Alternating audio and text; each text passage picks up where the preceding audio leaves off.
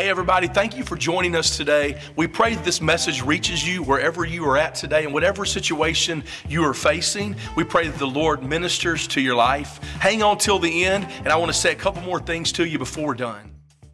Amen. Would you stand to your feet as we honor the reading of God's Word? You got your Bibles, turn to 1 Corinthians chapter 3. I want to jump right into this. 1 Corinthians chapter 3. We're in a series called Building God's Way, but I want to talk today, because of everything that's happening around the nation, I want to talk to you today about foundations in a building, but foundations of revival. Foundations of revival. 1 Corinthians chapter 3. Did you come hungry this morning? I'll be honest, when I was standing up here a minute ago looking out over the audience, it was like I could just see hungry people. And I just thought, Lord, this is the buffet that we've got. This is it. This is what we've got to present. This is the buffet. And today, if I can use an old Mississippi term, sounds bad, bellied up to the bar. It probably sounds bad. But as you come to the table, I believe this word is going to awaken some things in you. Amen? 1 Corinthians chapter 3, verse 1. And I, brethren, could not speak to you as to spiritual people, but as to carnal, as to babes in Christ. I fed you with milk and not with solid food, for until now you were not able to receive it. And even now you are still not able, for you are still carnal. For where there are envy, strife, and divisions among you, are you not carnal and behaving like mere men? For when one says, I am of Paul, and another, I am of Apollos, are you not carnal? Who then is Paul, and who is Apollos? But ministers through whom you believed, as the Lord gave to each one. I planted, Apollos watered, but God gave the increase. So then neither he who plants is anything, nor he who waters, but God who gives the increase. Now he who plants and he who waters are one, and each one will receive his own reward according to his own labor. For we are God's fellow workers. You are God's field. You are God's building. According to the grace of God, which was given to me, as a wise master builder, I have laid the foundation, and another builds on it. But let each one take heed how he builds on it. For no other foundation can anyone lay other than that which is laid, which is Jesus Christ. Now, if anyone builds on this foundation with gold, silver, precious stones, wood, hay, straw, each one's work will become clear, for the day will declare it. Because it will be revealed by fire, and the fire will test each one's work of what sort it is. If anyone's work which he has built on and it endures, he will receive a reward. And if anyone's work is burned, he will suffer loss, but he himself will be saved, yet so as through fire. Father, we thank you for what you're doing. We open our hearts, we open our ears, we open our minds to receive what the Spirit is saying to us right now. And we just say, amen, so be it in our lives. In Jesus' name we pray. And by the power of the Holy Ghost, we ask all these things. And all God's people together said, amen. Turn a high five to somebody and say revival, and you may be seated.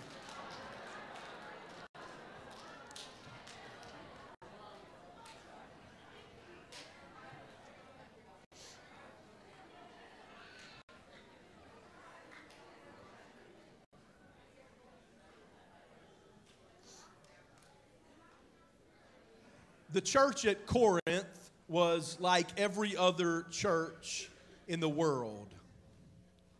I got a news flash for you today. There is no church that is perfect.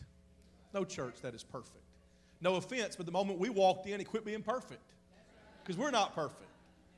And so Corinth was like every other church. It wasn't perfect. And you think this is the first century of Christianity. You think everybody's excited. Everybody's on the same page. I mean, surely they're going to get it right from the start. But like everything else, they had envy. They had strife. They had these things rising up. And they began to argue over who their favorite preacher was. Who do you have on YouTube? Who do you have on Spotify? Who do you listen to? Which podcast do you listen to? Because I like Paul. I mean, that dude can write some words. I mean, that dude spits out some letters that are amazing. I love me some Apostle Paul. That's some good stuff. And then somebody else said, you know what? I don't really like Paul. That dude preaches too long. Like one time I heard he preached so long that somebody fell asleep in a window and fell out and died. He had to go pray for him to come back to life. That dude just preaches way too long. Give me Apollos. That's my guy. I mean, Apollos, he preaches it in a way I understand. You and Paul, y'all confuse me. Apollos, we on the same page. I got it going on with Apollos. And they began to argue, who's better, Paul or Apollos? And it was about them trying to figure out. And Paul writes a letter to them, and he said, do you not understand? Number one, we're all on the same team.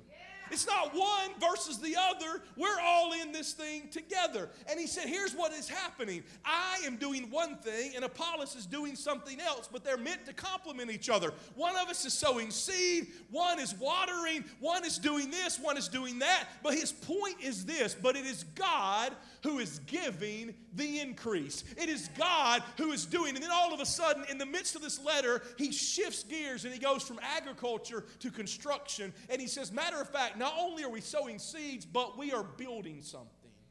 And he said, we're laying a foundation.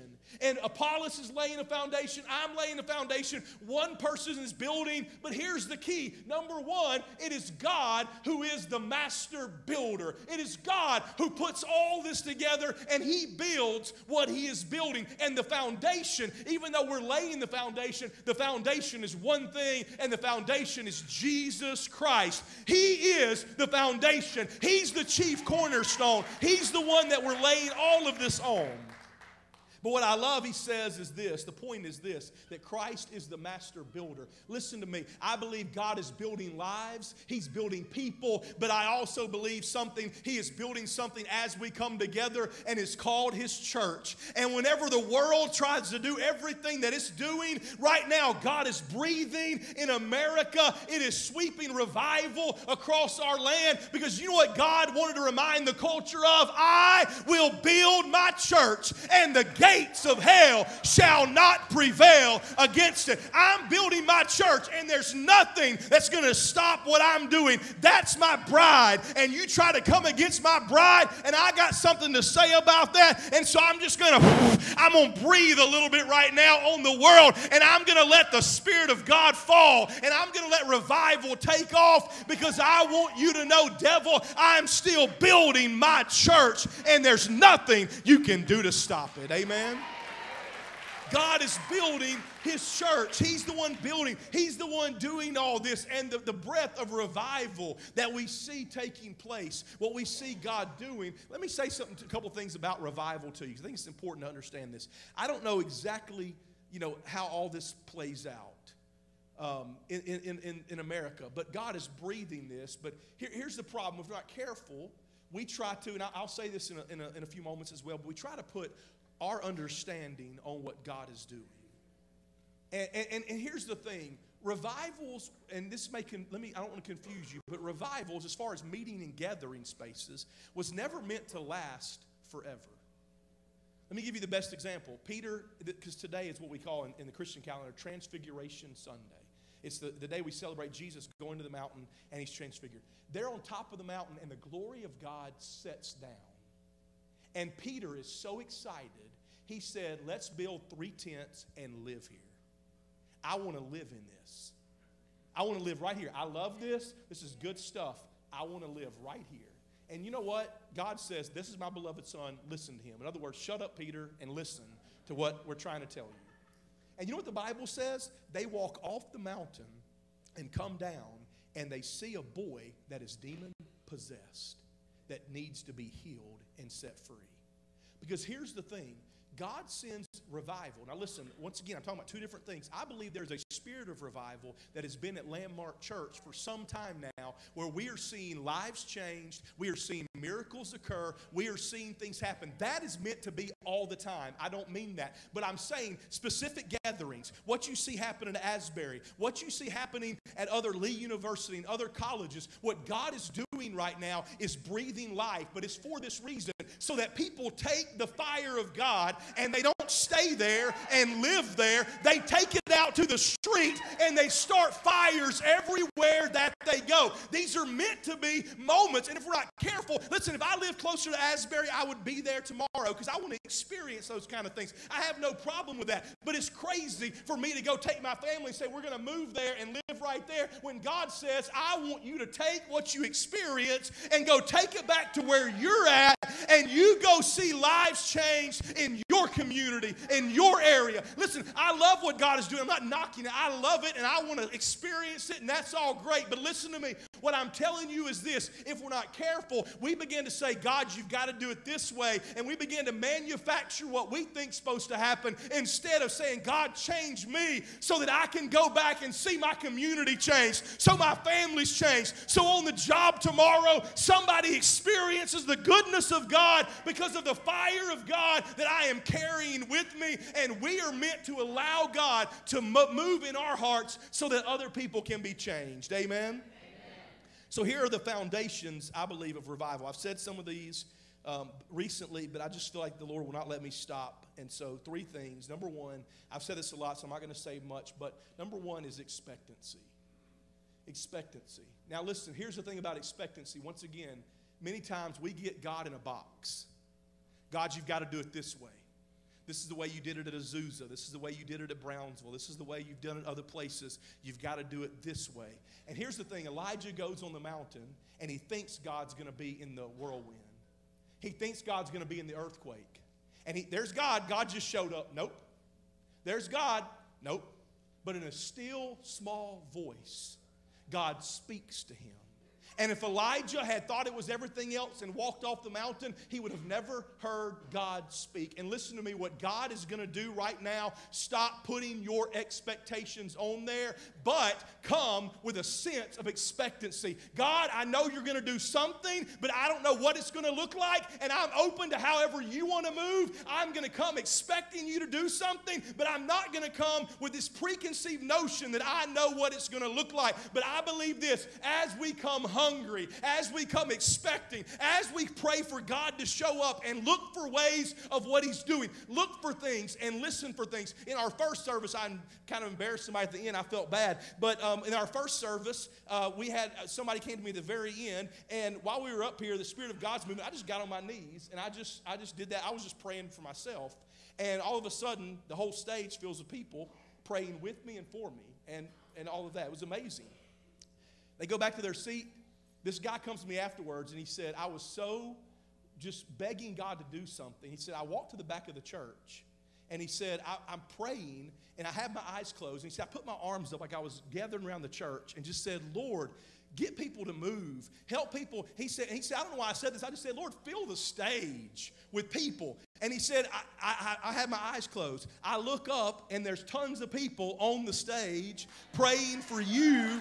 And he said, it blew my mind. He said, I just said, Lord, and he said, Lord, just answer my prayer. Just show me that you're real and answer my prayer. And then all of a sudden that happened. And what I'm saying to you is this, that I believe that as God begins to move, God likes to confirm things in our hearts. And just, I believe, just let us know He is with us. And this morning, I just want you to know that as we come hungry, it may not look like you think. Week to week, it may look different. But if you'll come expecting, I believe God can do the supernatural. Amen? Another foundation of revival, and this is kind of an argument, does this start revival or does this come out of revival? But I believe it's all part of that, but it's repentance. Repentance. What I love seeing about Asbury right now, what's going on, is people are openly repenting sins in their life. That God is moving in a way where people are openly saying, God, forgive me of this, and they're confessing sin, and they're being healed because of that. And listen to me, I believe part of what God does in revival is begin to work in our hearts so that we want to repent, that we're not running from Him, but we're running to Him. We're like Isaiah, because many times we think whenever we need to repent that we're far from God. That repentance means we're far away, but the truth is this, the closer you get to God, the more you will realize you need repentance in your life on a regular basis. Isaiah sees the Lord high and lifted up, and the train of His robe filled the temple. He had never been closer as far as seeing Him like that than he was in that moment. But he didn't say in that moment, look at there, praise the Lord, I got to see all this. He says, woe is me, for I am undone, for I am a man of unclean lips. Whenever he saw the holiness and the goodness of God, he realized how much he needed the grace and the mercy of God. And listen to me, repentance is not a sign that things are going the wrong direction. Repentance is we're going the right direction, because the closer we get to the holiness and the light and the goodness of God, the more we realize we need that in our life, and repentance begins to work in us and through us. Amen? Evan Roberts, who had the Welsh revival, he had 4 points that became very known. I'll read the other three first. Put away doubtful habits, obey the Holy Spirit promptly, confess Christ openly. But number one was this: confess any known sin to God and put away any wrong done to others. Confess any known sin to God and put away any wrong done to others. And I believe that whenever God begins to move in His power, it causes us not to run from Him. Because if you're like most of us, myself included, growing up, I was scared to death of God. I was scared that God was going to knock me down and kill me in an instant. And listen to me, there's a difference between holy fear and being scared of God.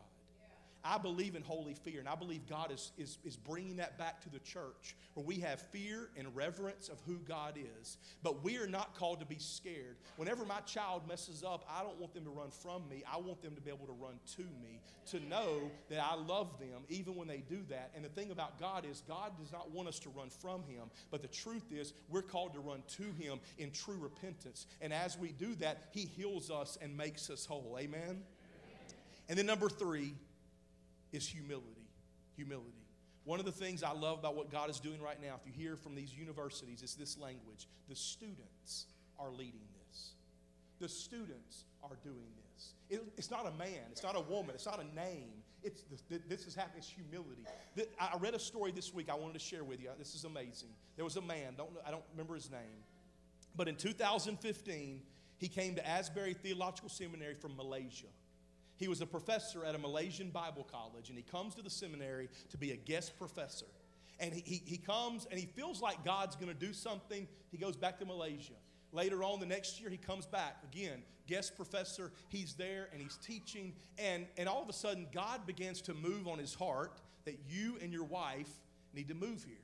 And so he loves his job. He loves what he's doing. He doesn't want to leave. He loves where he was at in Malaysia, but God said, move over here. And so he literally moves, and then his wife comes several months later. It took him about 9 months to get all this planned out. By this time, it's like November of 2019. His wife comes at the beginning of 2020. In 2020, God speaks to him and says, I want you to pray for revival to come to Asbury. So for the last 2 years, he has been praying. But then God said, I want you to take signs, and I want you to write repentance on there and revival. And I want you to walk around this city and walk and jog and exercise and carry these signs. Now, I can't walk and jog without carrying signs. Can you imagine trying to do that? He said some people encouraged him and some people mocked him. But he said, God called me to pray for revival for this place. Fast forward to May of last year, he had been working with the homeless population in Lexington, Kentucky, which is close to Asbury. And last May, he gets a call from New York City saying, we need you to come here and work with the homeless population and help us win the homeless population to Christ in New York City. He said, God, you have called me to this place, to Asbury, to pray for revival. But now they're calling me, and I feel like I should go. What do I do? And God spoke to him and said, if you don't go, I'm not going to send revival. Because if I send revival while you're there, you will take credit for it. And he said, I moved my family last May to New York City. And he said, when I heard that revival started at Asbury, I jumped on a plane. And he said, not because, he said the Lord was gracious to me because I knew he was right. He knew that if I was there and it started happening, I would have told all those people that had laughed at me, look, I told you so.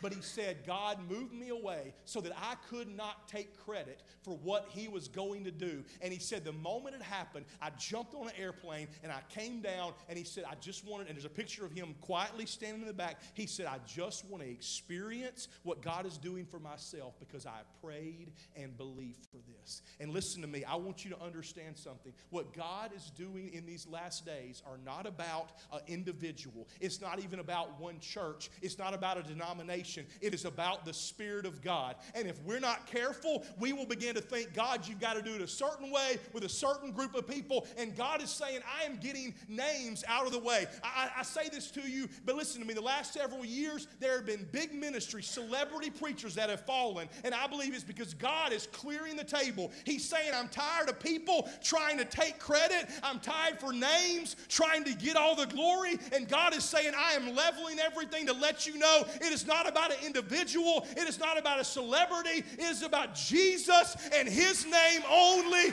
being glorified and magnified. And I believe right now what God is doing in these last days, these revivals that are taking place, and what God is going to do is not something so one person can take credit for it. It is going to be something He does, and He uses groups of people so that at the end of the day, He gets all the glory out of all of this, because He is the master builder. It's not about Paul or Apollos. It's about Jesus Christ. He is the one building, and as long as our foundation is Jesus, listen to me, if your foundation is anything selfish, if your foundation is anything that you want to see happen, or if your foundation is anything sinful, it is going to fall away. But my hope is built on nothing less than Jesus' blood and righteousness. I dare not trust the sweetest frame, but wholly lean on Jesus' name, on Christ, the solid rock I stand. All other ground is sinking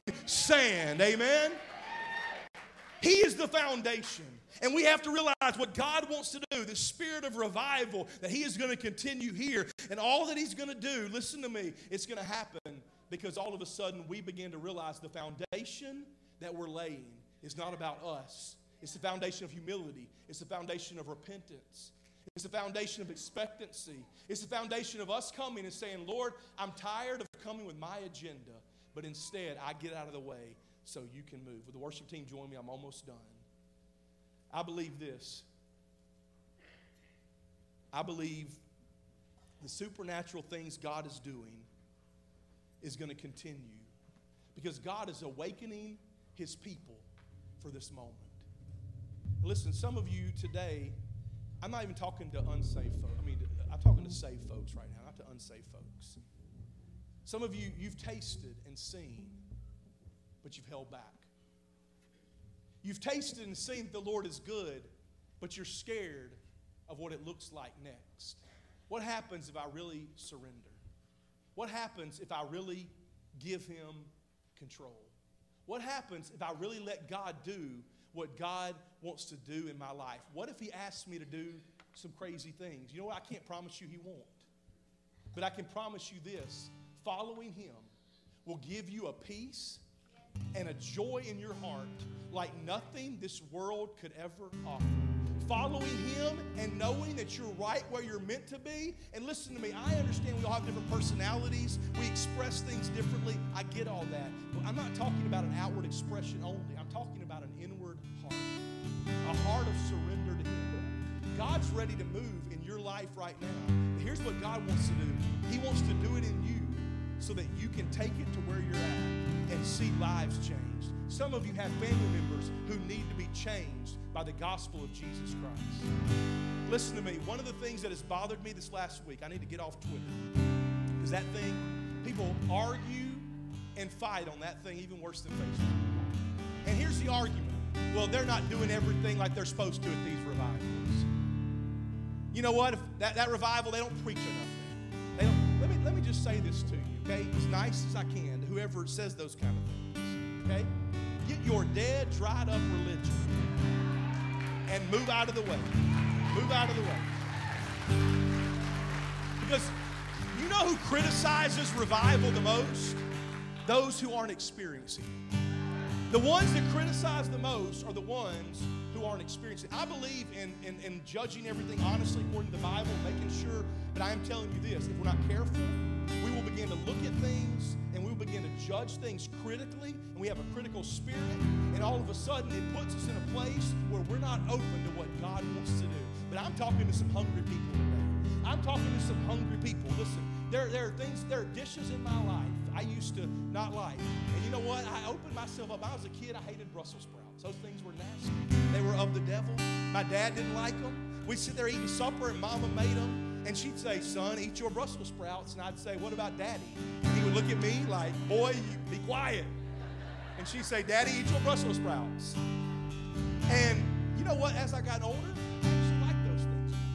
Because at some point in my life, I opened myself up to say, you know what? This isn't what I thought it was. Depends on how you cook them. If you ain't a good cook, I won't like your Brussels sprouts. But here's the thing. Many times we miss what God wants to do because we begin to prejudge everything and criticize everything. And here's the thing. I don't want to make anything happen here at Landmark Church. I don't want to manufacture it. I refuse for this to become a place where we're forcing things to happen just because we want to think something's got to happen. But I am telling you this. We want to be open to whatever the Spirit wants to do. Holy Spirit, have your will, have your way in our hearts and our life. Will you stand up? Hey everybody, thank you so much. We are so honored that you chose to join us today for this message. And our prayer is for you and your family that you would be uplifted and encouraged. If today you receive Christ, or if you would like to give to the vision of Landmark Church, if you would go to our website, www.landmarkchurchok.com. There's more information there, how you can do all of that. And also if you have a prayer request, please let us know how we can be praying for you guys. We love you and hope you have a blessed time.